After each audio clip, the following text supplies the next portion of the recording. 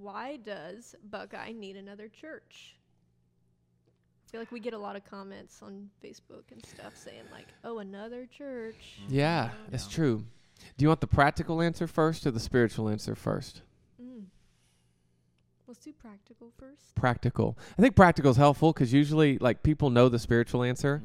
They just don't care that much. And they're like, why pragmatically would you do this? We have churches here. Yeah, we got a church down the street that reaches 300 people. We got another church that reaches 3,000 people. And we got another church that reaches 500. And then we've got like 50 churches that reach 50 people or 50 people each. Right? If you add that up, like that made sense back when there were 20,000 people in Buckeye. But right now, there are 120,000 people just in Buckeye. Not including Goodyear, Litchfield Park, or all the surrounding areas that aren't Buckeye. Now, Buckeye's a pretty big landmass, but like we need more churches. And it's not even just a spiritual thing that we believe everyone needs Jesus. It's very pragmatic. Everybody was real excited when Costco came in a couple months ago. They're like, oh my gosh, we so needed this. Well, you had a Bashas' and a Fry's down the street. And then if you went a little farther, there was a Walmart. And then if you went to Goodyear, there was another Walmart. Like, there was infrastructure that existed to accommodate your physical need for food. But there are so many people, and the distance was so far that it was at least inconvenient and in some ways detrimental to our community to not have more infrastructure for grocery stores. Everybody's all sad that there's not enough restaurants. You need another pizza place, right? It makes sense for infrastructure to keep up with the population. But a lot of times people see churches like, there's one church here already. What do you need another one for? And it's like, no, we need churches that are going to reach the people. So churches, I think, are an integral part of a community's infrastructure. And so as the population grows, I think the number of churches needs to grow as well so that we can serve the population that we have. Some people like small churches. Some people like big churches. So it's really practical. We're keeping up with the infrastructure. And this is one of the fastest growing cities in the country. So now to the spiritual one. God has ordained his church. Like the Bible says it's his bride, right?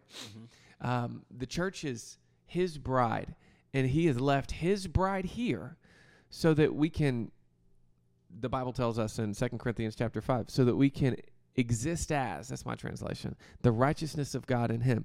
He calls us to be ambassadors, going into the world, making reconciliation happen between man and God. And so our job as a church is to go to the entire world and preach the gospel, become a part of the community's infrastructure so that 5 years from now, the people in the community know Jesus better than they do presently.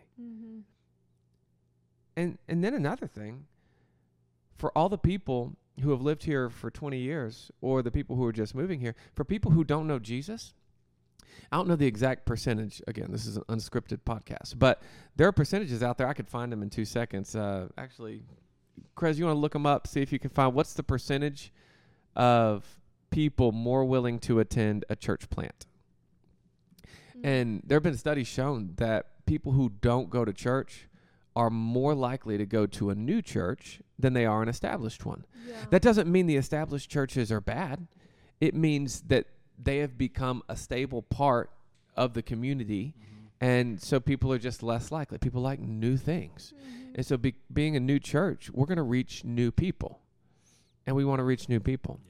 So there are a million other reasons I could give. Personally, we're planting a church in Buckeye because we felt led to come to this area and because God gave me a vision to start this church. So I could come out here, just burped.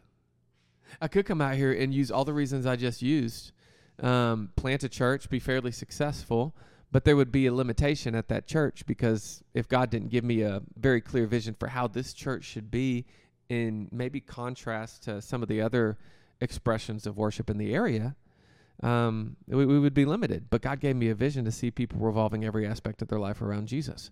And there are churches that are reaching tons of people, but we're going to be unique in the population of churches here in the area. And so I think we'll connect with a different group of people than other people will. So that's why we wanted to plant a church. I think I connect in Buckeye. I like the diversity in Buckeye. I think there's like probably more than 50% Caucasian, but then there's 30+% that are Hispanic Latino background. And then there's another 15 to 17% that are black. I love that type of diversity. I feel like heaven's going to look diverse, so why don't we create a church that's diverse? So when we were picking a place in the Phoenix area, we were looking, man, where is it more than just one demographic? And here in Buckeye, you have different racial demographics. You have different economic demographics. You've got the blue collar. You got white collar. You got people from California, the Northwest, Chicago, the South, everywhere. And man, I'm so excited to see what's going to happen. Another reason we picked out here is because, believe it or not, I don't know if you guys knew this. I probably said it before. There are only 10 to 15% of people in the West Valley who attend church.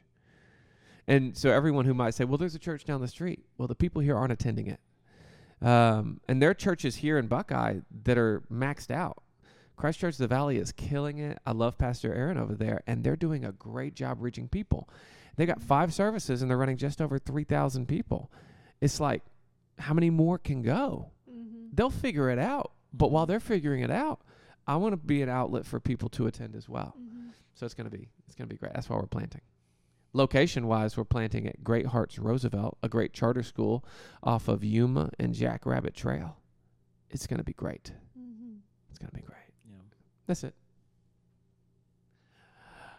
Onward.